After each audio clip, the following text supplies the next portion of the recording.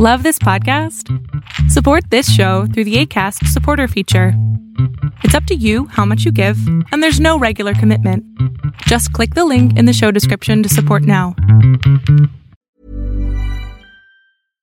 When you think about 1-800-Flowers.com, what comes to mind? Obviously flowers.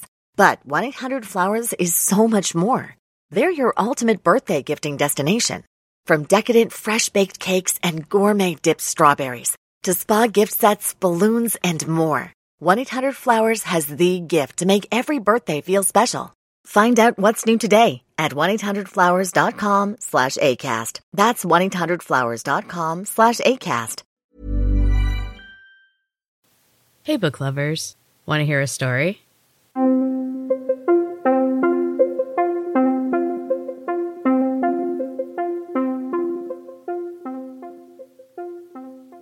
Welcome back to Storytime with Em. This is a mini episode from Em's Books and Cats podcast, where I am sharing my book Feelers, a chapter a week, and we are so close to the end.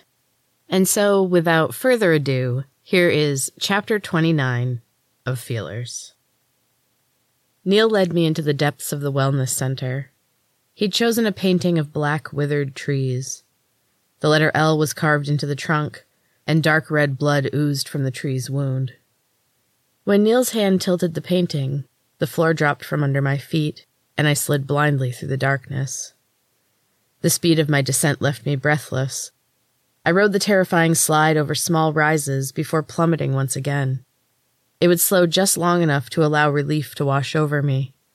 Then I would drop again, and my heart would leap into my throat.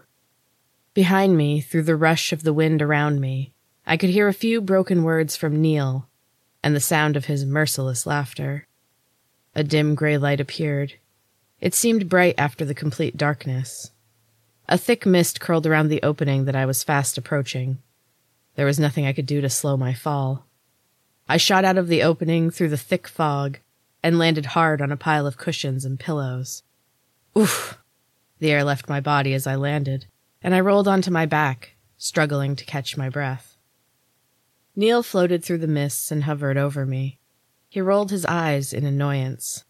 "Get up," he said. "Move." He buzzed around my face, and I swatted him away.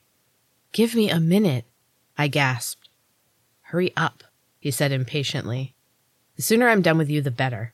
You've been nothing but trouble." I sat up with some difficulty. The air was returning, and my head was clearing. "I didn't ask for any of this," I said defensively. "None of us did," Neil said sullenly. "Come on." He fluttered into the fog, and I hurried to stand up and follow him. I didn't want to be lost alone in this dense haze. He kept just out of sight. I could see a small, shimmering light, a glint of silver in the gray. He paused, and I caught up with him. We had reached a wall. The thick cement was almost the same color as the mists hiding it. Neil hovered in front of the heavy black door with the shiny knob. The metal was smooth and unadorned, but something about the simplicity made me recoil. I took a step back. Neil laughed and shook his head.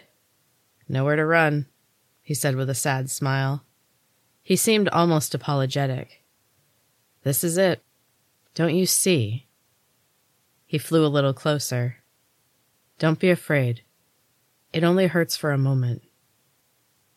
I was unexpectedly overcome. I turned and vomited into the fog, and Neil made a disgusted face. "Go, Jane. It's your time." He smiled, but there was something odd about his expression. He seemed too eager. The energies coming from behind the door were dark and heavy. Neil's energy was nervous and afraid. I swallowed. Hard. "What's behind the door, Neil?" His eyes flashed. Anger. There were so many feelings in this place. "Just go, Jane," Neil said angrily. "You don't have a choice." The laugh that escaped surprised me as much as Neil. There was no stopping it. "I've never had a choice," I said when my laughter died down. I swatted Neil to the side, and he slipped away into the fog. I put my hand on the shiny black doorknob. Energy thrummed under my touch. I felt a surge of power. I felt stronger than I had in years. It wasn't good energy. It felt gross and slimy, but it gave me strength. I had a feeling I was going to need it. The door opened with some effort. It didn't budge immediately. Then it gave way with a shriek of ancient metal. The room behind the door was dim and smoky. A fire burned in an old metal stove from the ancient times. In the center of the room was a massive glass sculpture. Bright dots of color swirled through the glass. Pink, blue, green, and gold. They all swirled to one side. Slashes of red and black marred the other. Long tubes snaked from the top of it and crawled across the walls. The ends hung down in a curtain, and behind it sat a man that I'd seen before. Leopold sat cross-legged on a shiny black cushion and held one of the tubes between his rotting teeth. He grinned when I met his eyes. They glowed red and gold in the firelight. "Hello, Jane. Miss me?" His voice sent chills through me. It was dry, and the words caught in his throat, causing a violent coughing fit. He was smaller than before, as if my previous attack had left him shrunken and weak. His thin, brittle legs were folded under him. They looked like sticks. His long fingers and dirty yellow nails danced through the smoky air. "Hello, Leopold. I thought you were dead." Hearing this made his head snap toward me, and he sneered. "You think you can defeat me," he hissed, "as if your puny powers were anything to fear." He rose up and leered over me. He was trying to frighten me, but it wasn't working. Behind his menacing glare, he was scared. Of me. The realization came slowly. Leopold raised his bony hands and wrapped his oddly long fingers around my neck.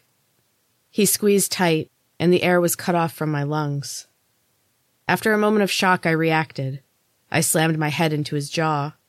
There was a crunching sound, and I felt a sharp pain where his teeth connected. It was all over in a moment. I grabbed his fingers and tried to pull them back. His nails dug deeper into my throat. My lungs were burning, and panic made my blood surge in my veins.